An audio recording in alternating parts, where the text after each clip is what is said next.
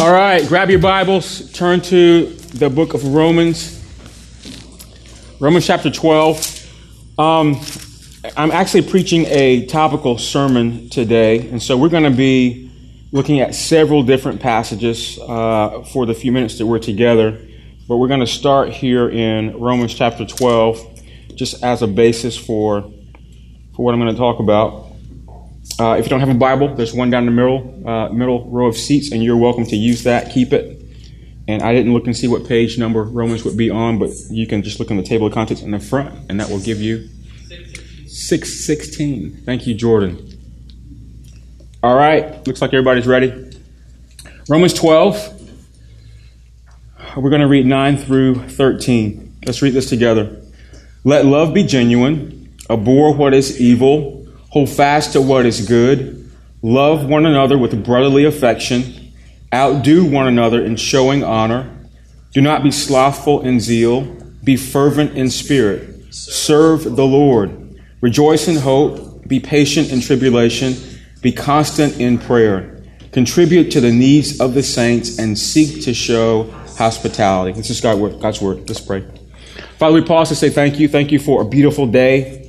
We love the reminders of the seasons, especially when winter turns over to spring and everything's in full bloom.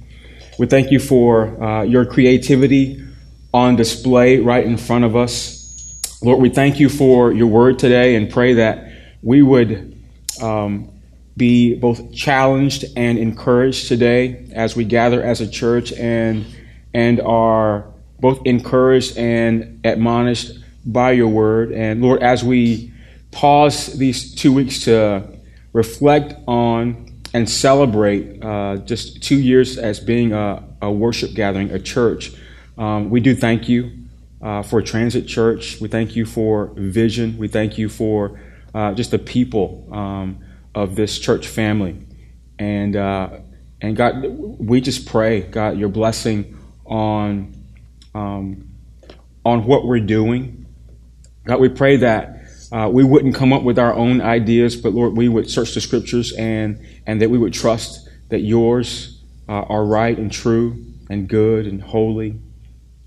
And Lord, even as we think about church, Lord, we pray that we would see her as the vehicle that you have chosen to advance your kingdom, to make yourself known on the earth, that we would agree with your methods, that we believe that all that you're doing in our midst is right and it's good, and that you use even us to make Jesus known to the individuals that we come about, but more importantly, to the world that doesn't know him. And we pray this in Jesus' great name. And everyone said, amen. Amen. All right, so if you are new or if you haven't been here in a while, we are in the midst of a series in the Gospel of John, and because April is the month that we observe the launching of our church, the start of our church, we're pausing just for 2 weeks to acknowledge that, to reflect, to respond, to celebrate the work that God has been doing, it's been a reflective time for me. I mean, 2 years ago, we launched a church where there was none, had our first public service in this room. Actually, we had the first public service. It wasn't public. It was like we were practicing. We practiced on Easter of 2013, and then we had 2 more practice services, and then we had a public gathering. But even during those practice days, we had a few people venture in because we were putting signs out on the road. It was just a neat time. The start of every church has a story, and ours isn't unique, but it is an interesting story. I'm not going to tell it to you, but you can go on our website, and I think under the thing about or whatever it says, there's a little video, that 2-minute video that sort of, it's me and Larissa talking, and it shows pictures of a few of you. Most of you weren't here during those days, but it just unfolds just our lives and what we were thinking about that led us to planning a church. And I would tell you, no one wakes up, just out of a dead sleep and just like, I'm going to plant a church today. You don't do that. You'd be crazy if you did that. Actually, you're crazy if you plant a church, but that's a different story. But I will tell you, just in the process of building this church, really the process of every church is a journey.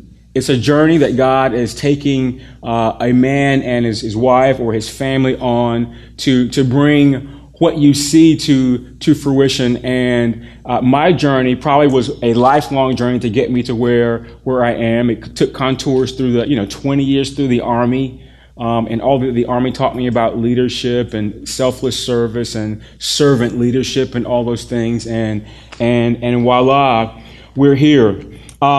Here's what I want to convey with that. The heart of why we started our church was really what we felt burdened with regarding what God wanted to do in people's lives and through His church. And that's reflected in our vision. This is our vision.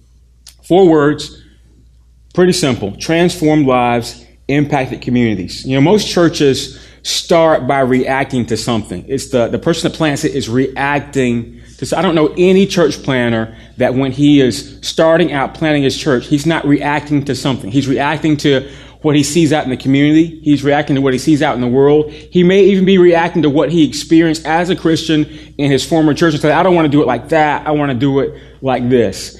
Those things aren't necessarily wrong. And when I think about my wife and I starting this church, our reaction firstly was against church small talk. Y'all know what that is?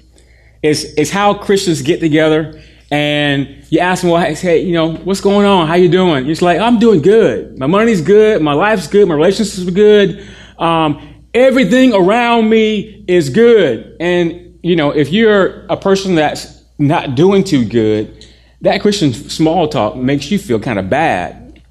And the reaction that we had was the majority of people around us that weren't transparent enough when life wasn't good to be allowed to say that life wasn't good. And I believe in the church it should be okay to not be okay. You don't want to stay there, but it really is okay in the church to not be okay. That's what the community of church is for. So we were reacting to Christian small talk that sort of proposed that life was always good. We started a Bible study. It was a marriage group, and this Bible study ran for in our last church about 1.5, 2 years, and over time, just in the context of couples coming together, talking about marriage, what does a gospel-centered marriage look like? One day, Larissa and I were talking, and we just came to the conclusion, this really feels like church to us. People coming together in authentic community where walls are, you just let the wall down a little bit and you're able to talk about how you really are. And in the confines of that group, there's challenge, but there's safety and there's sharing and there's caring. And that was church for us. So that was our primary reaction. That really is why we are the church that we are here at the Transit. The other thing that we reacted to was what it means to live out the gospel. In fact, the debate in evangelical Christianity right now is, what really does the gospel do? Is the gospel a prayer that you pray, you walk the aisle, you bow your head, you pray a prayer at the end of the service? Is it a pastor has this sermon and he says some things at the end that you can respond to? Is that what the gospel is, or is the gospel something that's supposed to help you live your life? This is an important point. And so our vision statement really is a reflection of what we think God does in a person's life to mature them over the course of their Christian life as a follower of Jesus. Last week we talked about transformed lives. And when we think about transformed lives, what I'm talking about is a life that's transformed by the the perfect life, death, and resurrection of Jesus. I'm talking about gospel identity. And gospel identity, firstly, gets to the issue of knowing whose you are. We read a passage in Galatians, and there's this beautiful phrase at the end of Galatians where Paul says, "And those who belong to Christ Jesus have crucified the flesh with its passions and its desires." And so the reminder there is you, if you're a Christian, you've trusted in the finished work of Jesus on the cross in your place for your sin, you belong to Jesus. He's yours, you're his, and the neat thing is, whether you see it or not, he's doing something in your life to transform you into his image. And he does that by the Spirit. And so rather than our moral performance and our good works earning us favor with God, you don't live life that way. You live life instead trusting that Jesus' work, your work isn't good enough, that you can never merit God's favor. Jesus has been good for you because you can't be that good. It's our faith in Jesus' work and his perfect record, and we base our relationship with God on what Jesus has done, not what we've done. And that should be our foundation. That really is the gospel. Here's what the gospel does. The gospel comes in and it affects us individually to bring us, to reconcile us to God. And then the Holy Spirit starts to change us so that we're more like Jesus. But that's just the start. The second thing that the gospel does, it includes us into a community. And that really is what I want to talk about today. I want to talk about this idea of you, an individual person, being brought into the family of God, into the community of God, and that when you come into God's community, he has something for us together to do. And so if Transformed Lives ask the question of how do we change? How does the gospel change us to be who God intends for us to be? Impacted communities ask the question, how can we change the world? And that really is what God is after in us as a people. And so I'm going to expound on this part of our vision really with 2 points. The first point is the gospel forms community. The gospel forms community, and that community is the church. The gospel forms community. You know, as Americans, we can be deeply individualistic people. God's design, however, is for us to be immersed in not just individual life, doing our own thing, but he wants us to be connected in community with other followers of Jesus. And it has always been like that. God has always been building a people for himself. And really, God, the way that we should look as a people reflects how God has always been in eternity. God has always existed in eternity. Father, Son, Holy Spirit. Perfect community has always existed with God. And so when we come into relationship with God, he intends for us not to be a lone ranger all by ourselves, but to be immersed in other people who are also changing to be more like him. He starts that with Adam and Eve. Adam and Eve in the garden, and think about it. In chapter 2, he said, it's not good for Adam to be alone. And so he gives Adam a helper. All those animals that he made weren't good enough for Adam. And so he gives him a helper. And then they start having kids.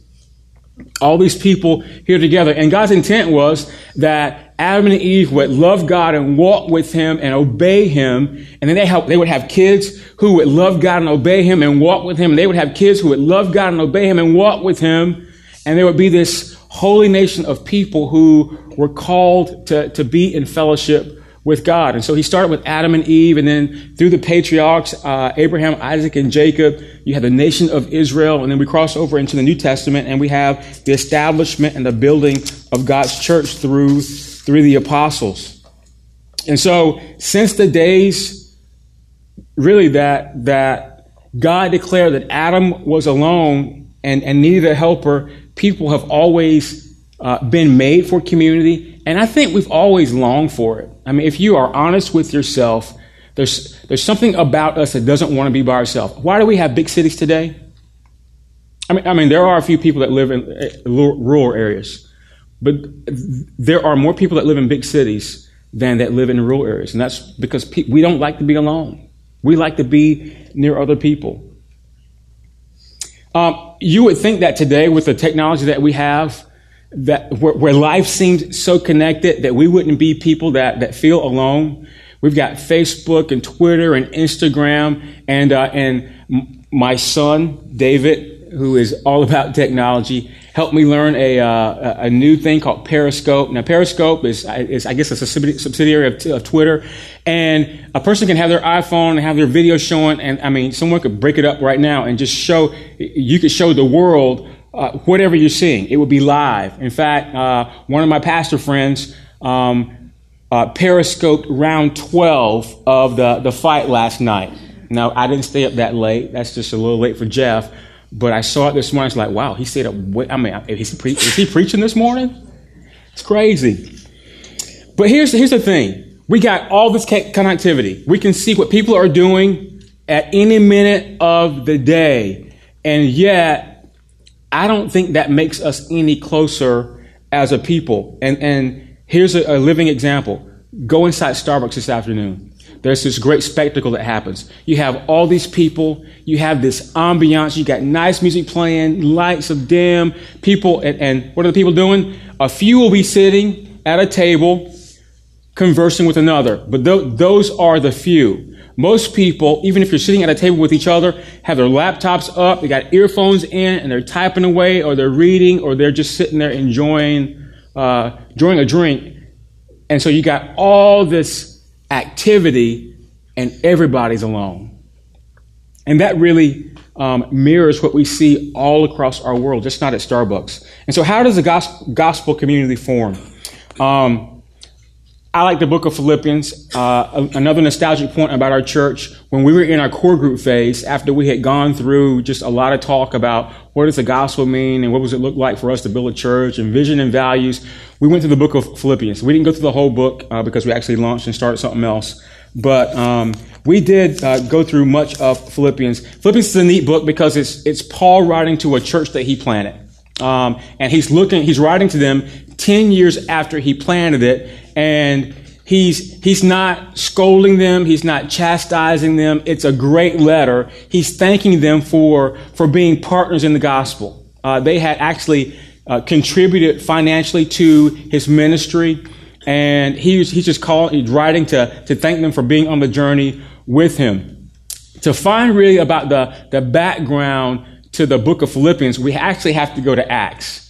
Acts chapter 16 kind of gives us some information on Paul as he's happening upon this Philippian city. And we're not going to go there and read, but I'm just going to pull out a couple things. Firstly, Paul is at the end of his first missionary journey. Paul was a church planter, and what Paul would do after he was commissioned to go and plant churches is he'd take a few people with him, and he'd get on a boat or walk, and he'd travel around to all the major cities in the Roman province. And Paul would do really two things. He would go to the synagogue and he preached the gospel, and those Jews that were called of God would follow him.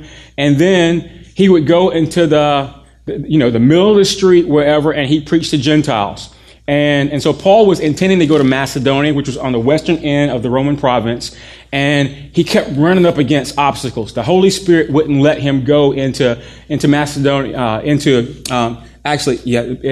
he was going towards Macedonia. And then he has a vision. And this vision was, don't go there, go here. And so he just follows the vision. And he ends up in this coastal town of Philippi. And something neat started happening. He was there for a couple of days, and then one morning he decided to get up. It was the Lord's Day, and he decided to go to a place of prayer, assuming there would be people near there who were wanting to pray. And the first person that he meets is an Asian female business owner named Lydia. And Paul preaches the gospel, prays with them. She comes to faith. She invites them to her home. And Lydia becomes the first convert in this church at Philippi. And we don't know if it was the next day or very soon after, they're traveling in the city of Philippi, and he comes across a slave girl who has a demonic spirit. And this slave girl is incessantly saying these words. This man's the servant of the Most High God who proclaimed the way of salvation. They kept saying that over and over and over again. And, those are kind of flattering words. But can you imagine like one of your 3-year-old child who just learned how to talk, saying that over and over again or something like that? It was getting on Paul's nerves. And so Paul turns and, he basically said, come out of her, you demon. And this girl's a slave. And so her divination is earning money for her slave owners. And as soon as Paul casts the demon out, her owner can no longer earn a living by her divination. And so they put Paul in jail. But we don't know. We don't get the end of the story. We don't know if this slave girl was, if she was converted or not. We assume she was. But the second convert of this young church plant is going to be a demonized slave girl, at least a former one. Paul goes to jail, and it's midnight. He's with Silas, and they're praying, they're singing hymns. They're shackled to their chains, and the jailer there is a former soldier. He's a hard guy, and while they're singing and praying, there's an earthquake. Their shackles come loose, and really everybody in the prison could have been set free. Instead of running away, Paul gets all the prisoners to stay there. And the interesting thing is the jailer comes back, and he's about to kill himself because he knows he's going to get in trouble because all these prisoners have escaped. But Paul says, hey, don't kill yourself. Hey, we're right here. We've been waiting on you to come back and come sort of take charge of us. And the man falls on his knees before Paul and says, what must I do to be saved? And so this is the beginning of the church at Philippi. So you got an Asian female upscale business owner, and really her story, the story behind her story is her material success could never satisfy her. You have a former slave, demon-possessed girl. Hey man, what do you do with that? You have a hardened soldier turned prisoner guard, and all of his household, because of this miracle that he sees inside of his own prison, brings him to faith and his own household. This is the church. This is the church at Philippi. Look around you. Seriously, look around you. I mean, we're not first century people, but if we would take 5 minutes and listen to every one of your backgrounds, surely there would be as interesting of stories as we see here in Acts chapter 16. And the point is, what else could have brought these people together except for the gospel? A common gospel brought these wayward people and their lives and the journey that the trajectory of life that they were living, it brought them together. These people would never have gone to the same restaurants. They never would have hung out in the same parts of town. They never would have listened to the same kind of music, probably. But because God had radically transformed them through Paul's ministry, they shared a common bond deeper than anything else that could have divided them. They shared a bond that overrode all the things that divide us today. Race, economic status, where you live, your background, all those things that even today divide us, even in this room. And so they were only there because of the gospel. They were only a part of this church because of the gospel. And the lesson is, really, so are we. That's why I had you look around. Even in this small crowd. I mean, we are a very diverse group of people that would not be together if it were not for the gospel. The gospel is the deepest foundation for any church community. And so there's one problem with Christianity and community. And that problem is we're sinful. And we'll mess up anything that's good. And sometimes when we come together in Christian community, two things happen. Either we idolize the community, Either the people there become, our source of affirmation, or we only find our identity in it, or that's our only secure spot, or we might be so prideful that we stiff arm and say, I don't need anybody.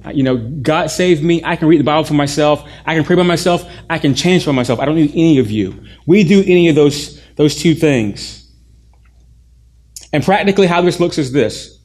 We divide ourselves into groups of affinity. And so you have your young single group that have no kids, and they like to hang out, they like to read the Bible together, and they can meet later in the night because they don't have any kids. And you have your group that has kids, and then you have your older mature Christians who get together, and then you have your people who like to get really deep in the Word. It's like, we don't want snacks. We don't even want water. All we want to do is just open our Bibles and talk about theology. That's all we want to do. And we divide ourselves into these groups, and that's not real community. That's affinity. That's surrounding yourself with people who are like you. And anybody can get along with people like that. Because of our sinfulness, these commonalities in life stage or desires can become the bond that holds us together instead of the gospel. That's what sin in us does. The picture that we get of community in the Bible is not one of dependence or independence, it's interdependence. Still in the same book of Philippians, Paul says this in Philippians 1:27. If I can find it. Go eat popcorn. That's how I remember Galatians, Ephesians, Philippians, Colossians. Go eat popcorn. How do y'all remember books of the Bible? Do y'all give mnemonics like that yourself?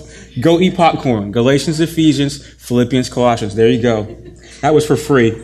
Paul says, only let your manner of life be worthy of the gospel of Christ, so that whether I come and see you or am absent, I may hear of you that you are standing firm in one spirit with one mind, striving side by side for the faith of the gospel. The emphasis on the last part.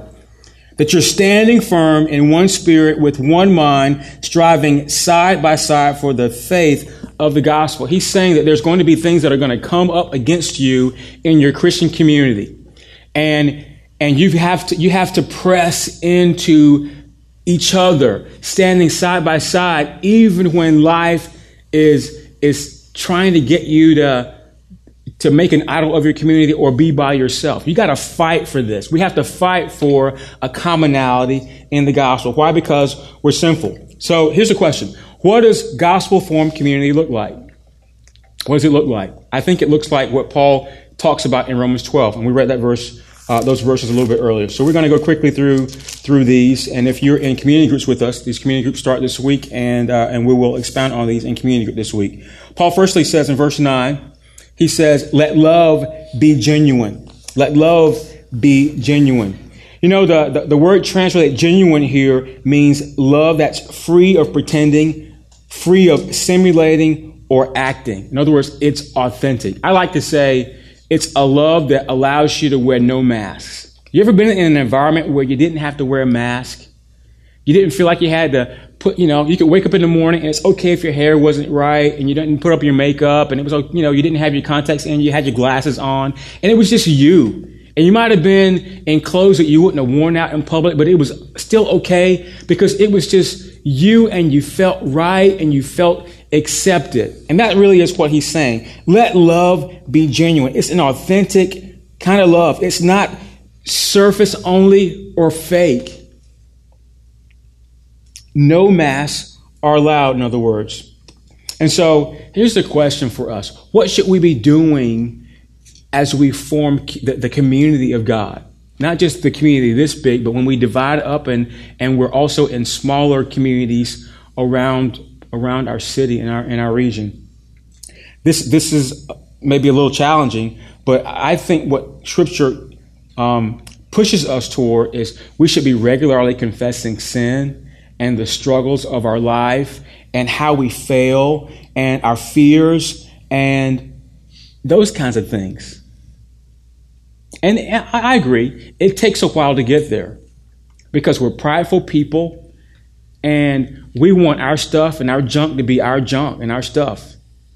I'm no different than you. But here's the reality. The reality with all of us is that we have woefully fallen short of God. and yet he still loved us. He's loved us in Jesus. And so the gospel frees us to be authentic. The gospel frees us to admit that our struggles and strengths have not been fully sanctified. And the gospel allows others to apply the grace of God to areas of our lives that we desperately need it. Paul says, abhor what's evil. A gospel-centered community acknowledges the presence of sin and welcomes the confession of sin.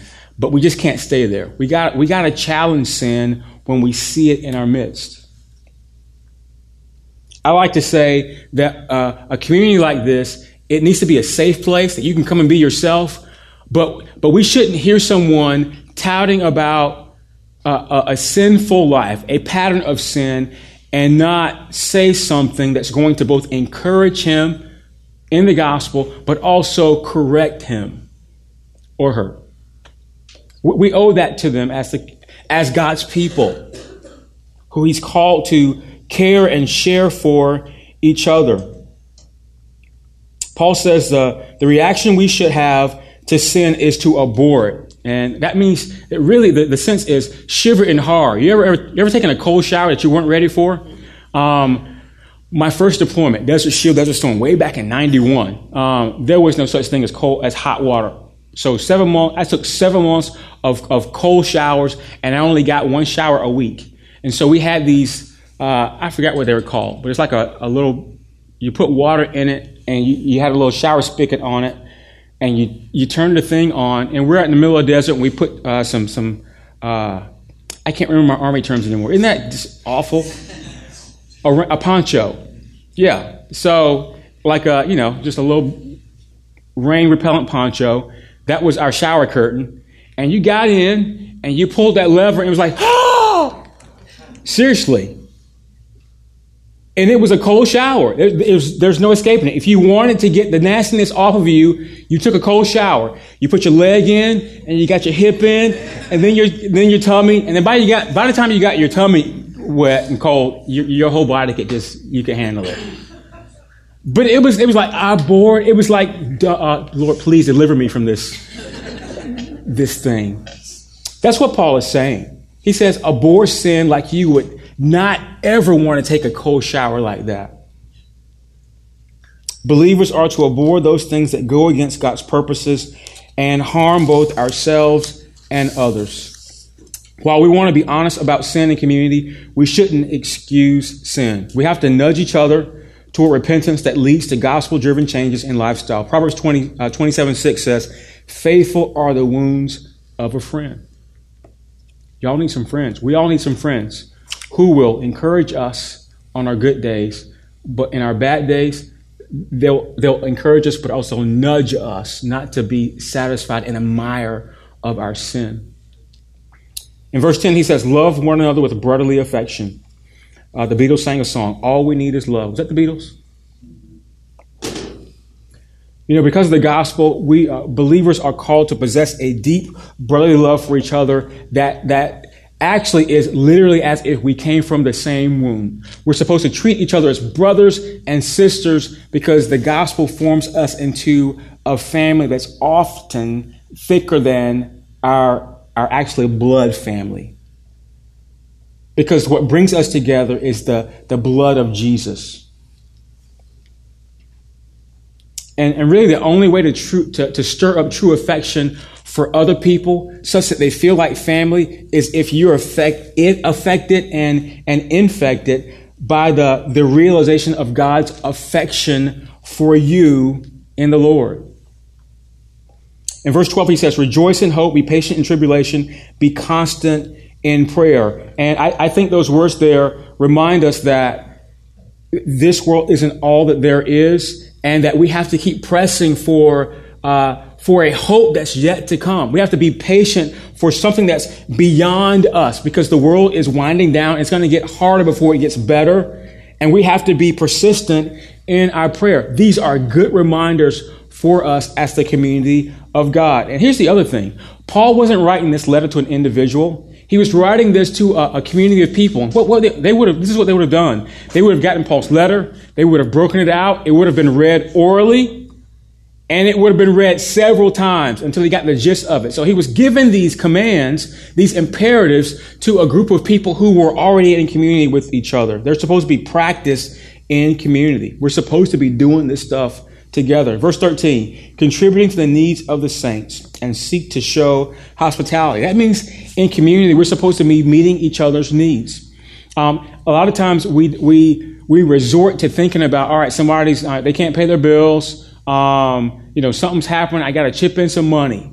And granted, I think that would be an implication of this. But really, this is talking about if you have any kind of gifting or ability to help someone that can't help themselves, use it. If you're a nurse and you can give medical advice, or if you're a doctor, it can give some treatment to someone in the family of God, then absolutely do it. If you're one of those technical people that knows how to work, actually, we got living examples here. Scott Williams has fixed unknown numbers of, I shouldn't say this because you guys are going to bring your computers to him. He's like fixed broken computers of people right in our community, right here. I can't do nothing for you, but that's what we're supposed to be doing. And if you're a parent and you have had a little bit of success, like no one has perfect success, but say your kids are out of diapers, they're even out of the why stage, they're a little bit older, then you have parenting wisdom because you've already gone through some of the hard parts, and you can give that wisdom to people who are in the tough toddler stages. And of course, as your pastor, if you have Nats tickets or, Wizards tickets during the playoffs, then you can contribute to the needs of the saints and show hospitality to your pastor. I'm kidding. Kind of. All this to say, we want to be a gospel-driven community. We want to come together and gather as God's church corporately because we're told to do that in Hebrews. But we also want to divide up and be smaller communities, primarily where you live. The way our community group structure is, we have them regionally. At least we've tried to do that.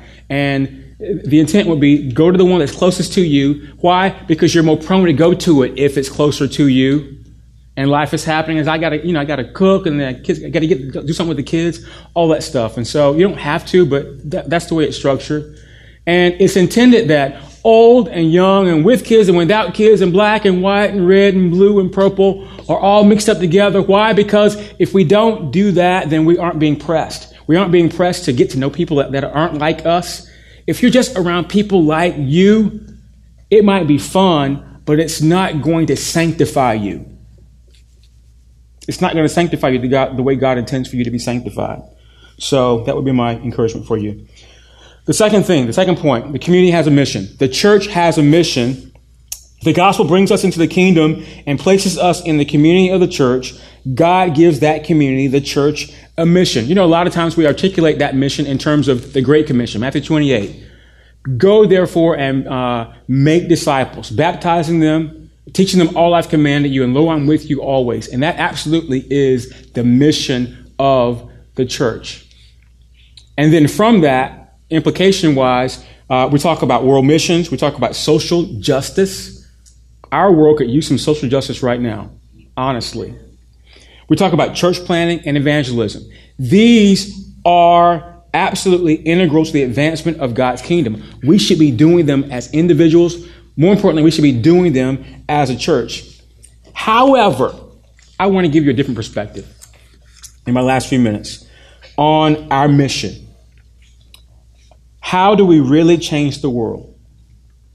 I think, obviously, all those things are important that I just named. But what I would encourage us to think more of is it starts with serving. It starts with service. The essence of Christian faith is that we've been created, called, and saved to serve both God and others. And our best example is always Jesus. He's the answer you should always give to the question. Jesus. That's what my kids do. Philippians 2, 5 through 11. Have this mind among yourselves, which is yours in Christ Jesus, who, though he was in the form of God, did not count equality with God a thing to be grasped, but emptied himself by taking the form of a servant, being born in the likeness of men, And being found in human form, he humbled himself by becoming obedient to the point of death, even death on a cross. Therefore, God has highly exalted him and bestowed on him the name that's above every name, so that at the name of Jesus, every knee should bow in heaven and on earth and under earth, and every tongue confess that Jesus Christ is Lord, to the glory of God the Father. And so Paul exhorts us in this passage that our service should be grounded in the truth of who Jesus is. And what he talks about in regards to Jesus here is that he was the most humble man on earth, because he was God that incarnated himself as man, lived our life, put our skin on, walked our roads. He condescended into our existence. And by God's plan, he was crucified, murdered, executed, so that we might be reconciled, be made friends of God. Jesus served us. He served us in a grand way. And so here's the pattern. If you're trusting in Jesus and trying to be like him, which is our goal in our faith, then if Jesus served, we are to serve as well. Here's what I've learned about service in my few years of life. It ain't easy. I mean, serving is not easy. It's not easy because most of us are selfish. You might not admit it, but I know you. You're all selfish and I'm selfish. Our human hearts are so complex and deceitful that even when we do serve, our motivations to serve are all jacked up. And so here are some of the ways that we convince ourselves to serve. Some of us serve because we think we value compassion. You see something on TV, you see kids in Africa who have no food, no clothes, there's flies flying all around them. We hear about the earthquake that probably took 10,000 lives in Nepal, and we feel sympathy and we feel empathy for those things, and we feel like we're supposed to get involved. Is that true? It's absolutely true. We're moved with emotion to do something about it. We imagine ourselves in that same predicament, and we're just like, well, man, I got to get involved. And this is the right thing to do. In the Gospels, we see that Jesus had compassion on people who were down and out, on little kids, people who were lame, sick, had no money. Jesus showed compassion on all kinds of people. But here's the thing. Unless our compassion is connected to something deeper than a picture on TV or reading about it in a newspaper article or online, it's going to wane very quickly. Can you think back the last 3 to 5 years and tell me the location and the exact plight of all the natural disasters that have happened? Can you remember them?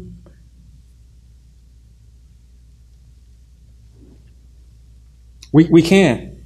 If we would start at the Vietnam War and look at the trajectory of even war in our country and with other nations, assisting other nations, and compare that to public sentiment, when it stops being shown in the newspaper and on TV, we forget completely about it. And we might even be against it. Our public sentiment wanes very quickly. So only compassion that's firmly connected to the gospel is sustainable. And that's because of the sin in us. And here's the thing. Only gospel-fueled compassion goes beyond merely seeing hurting people. It sees hurting people and realizes that Jesus loves them more than our money could do anything for them, or even our good thoughts. And ultimately, it's not our compassion, but it's Jesus' compassion that fuels and sustains our desire to act on someone else's behalf. We have to remember how gracious Jesus was to us and how he showed us compassion in order for that to drive the compassion that we're supposed to have toward other people. That's the first thing. Some of us serve because we're motivated out of guilt. You know, I mean, sometimes I do that to y'all in church, don't I? I gotta. All right, so we need people to serve. I need people to greet people at the door. I need people to make coffee. I need people to kids ministry, all these things. And I don't need you to serve 1 hour a week, 1 week a month. And you're going to feel awesome when you finish serving. Now, the truth is, obviously, we need people to serve. We do need people to serve. And there is a joy that can come from serving. But sometimes you all respond out of guilt when you're doing it, with your own wherewithal. Another way that we do this is, most of us in America live very indulgent lifestyles. I mean, indulgent. We have more than we need. 2 cars, clothes for every day, food that we throw away. And if we would compare our lifestyle to the rest of the world, then we got way more than we need, folks. And sometimes because of our guilt, we wear our stuff a couple days, we take the good stuff and we donate it to a charitable cause, thinking that that's going to ease our guilt. Obviously, serving out of guilt is not the right way to go about being motivated to serve. The guilty person serves really to serve themselves. And you don't want to do that. You don't want to serve from a perspective of I'm making it up to God either, like as if you owe something to God. This is what the gospel says. We actually aren't guilty anymore. If you trust in Jesus, then you aren't guilty. Romans 8:1, there's no condemnation for those who are in Christ Jesus. Jesus has already borne your guilt. He's paid for that by his finished work. Some serve because they feel forced to. In my last church, we used to have juvenile delinquents that would be assigned to our church to come clean up. They have community service hours. Actually, this school, all of Fairfax County, in the civics course, they have to complete hours of community service. You might have grown up in a youth group or some other way that you had to perform community service hours in church, outside of church, and you felt forced to serve. And based upon that, I mean, you just hate serving from here on out. And here's the deal with being forced to serve. I mean, it's just temporary. It does nothing to change you from the inside out because you feel forced to do it. And lastly, some serve out of pride.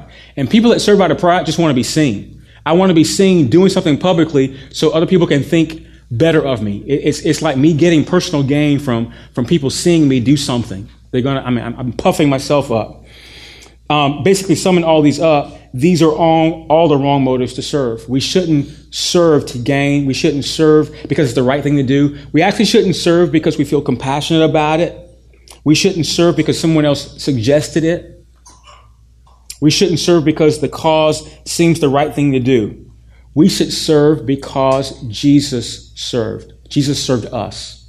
That's the right motivation to serve. And the way Jesus served impacted the communities around him. It changed the world. This is how Jesus served. I'm running out of time. John 13:3-5. John 13:3-5. Jesus, knowing that the Father had given him all things into his hands, and that he had come from God and was going back to God, rose from supper. He laid aside his outer garments, and taking a towel, tied it around his waist. Then he poured water into a basin and began to wash the disciples' feet and to wipe them with a towel that was wrapped around him. Think about how nasty your feet are. You got that? You got that smell? You got that dirty, I've been in my shoes all day long, kind of a funk. You got it? Okay. Now, project yourself back to the first century where they wore open-toe sandals. And they had dust and mud. And the custom was when you came in someone's house, the lowest slave took a basin of water and washed your feet so that you would be presentable to come in. And, they were being hospitable. Also taking care of your dirty, nasty feet. And so in this scene, Jesus, who's he's the biggest, baddest, best of them in the group. He takes his clothes off, wraps his clothes like a towel, uses his own clothes as a towel, and he takes the dirty, nasty, stinky, smelly, muddy, cracked feet of his disciples, and he washes them. There's no more humbling service that a person can give in this society right there than washing someone's feet. And that's what Jesus did then, and he really is doing that with us now. And so how do we serve such that it impacts our community? I'm going to give these real quick. How do we serve so that we can change the world? The first thing is, I only got 2 points. First thing is we serve every day. You got to make this a part of your everyday.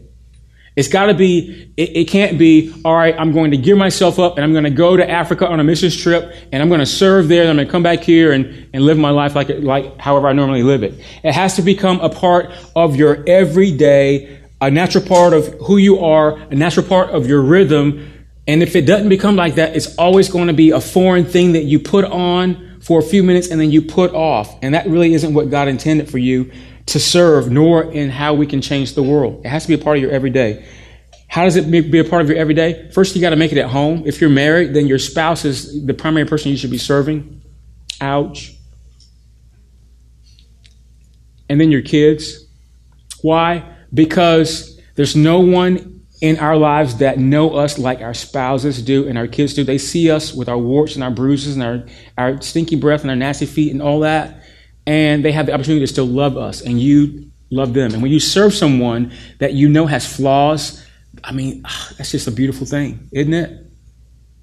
It's just how it's supposed to be. If you're single, then you should be serving your roommate.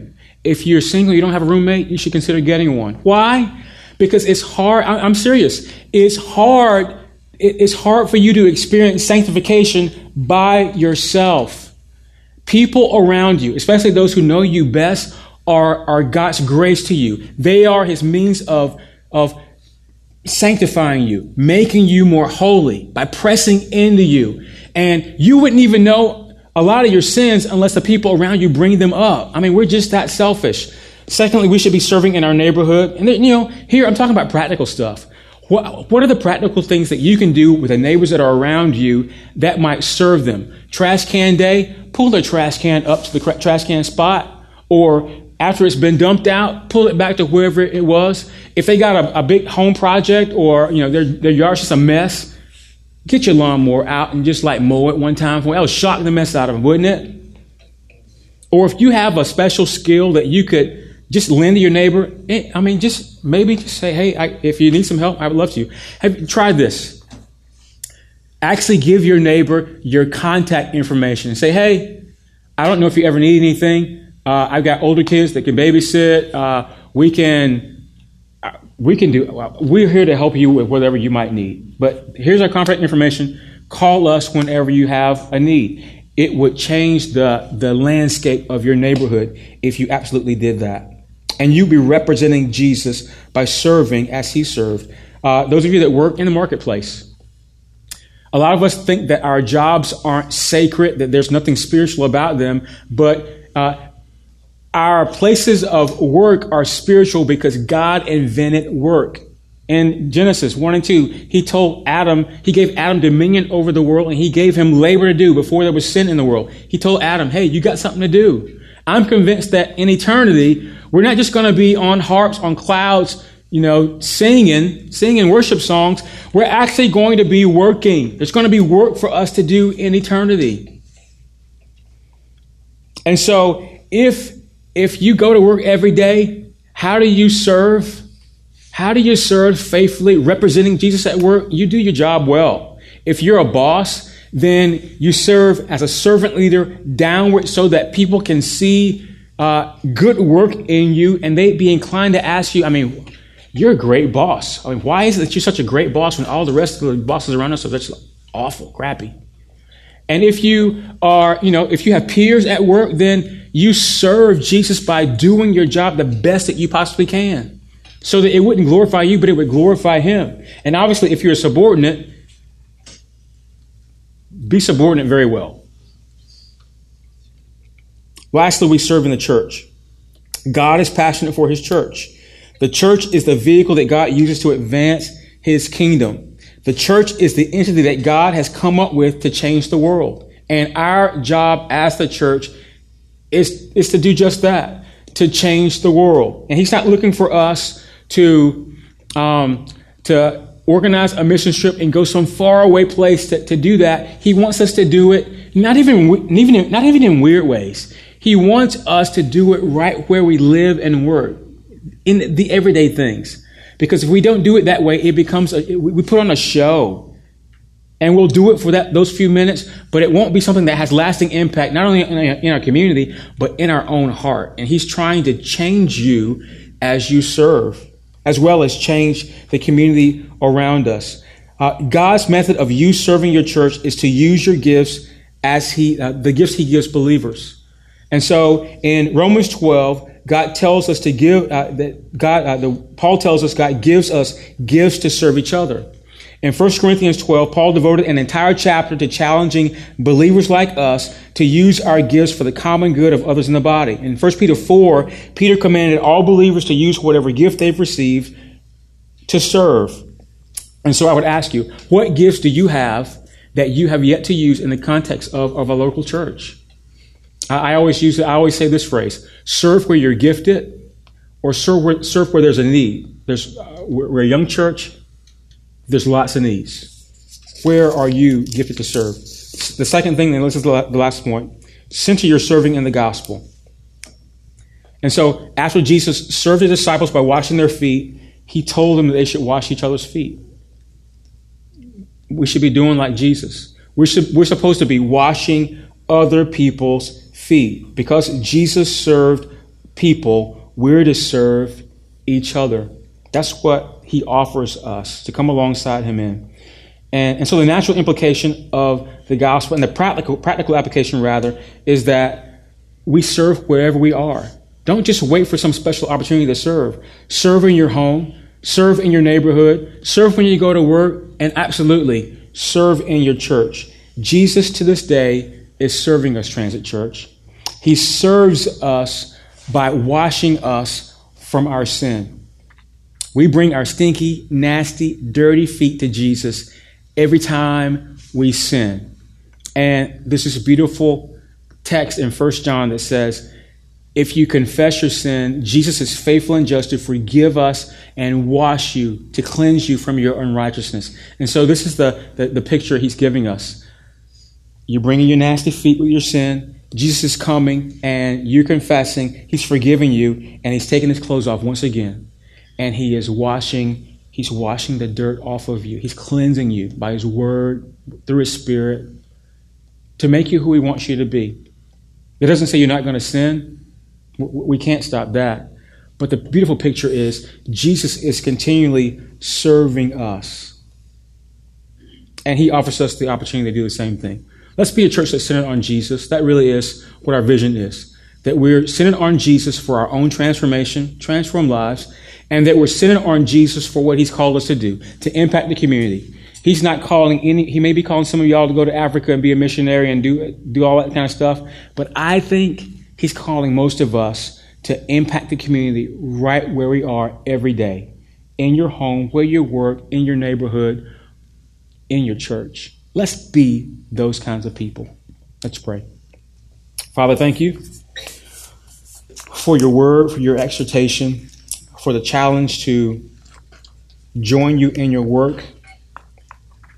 Lord, we want to be a people who are transformed by the timeless message of your gospel. Lord, we believe that the gospel is more than just praying a prayer, walking the aisle, and repeating after somebody. Surely we don't doubt that can save a person, but our confession is that you intended more. You intended the gospel to be that message that seals us in you, such that we gain our satisfaction. Our acceptance comes from not what we do, but from what you've done. And that we live out of that. Help us to be people who know that we belong to you, that your Spirit is doing a great work in us to make us more like you. And Lord, we thank you for the challenge to be people who are transforming the world through the little things that we do. Empower us by your Spirit. Encourage us through your word. Help us to be faithful. We pray this in Jesus' name. Amen.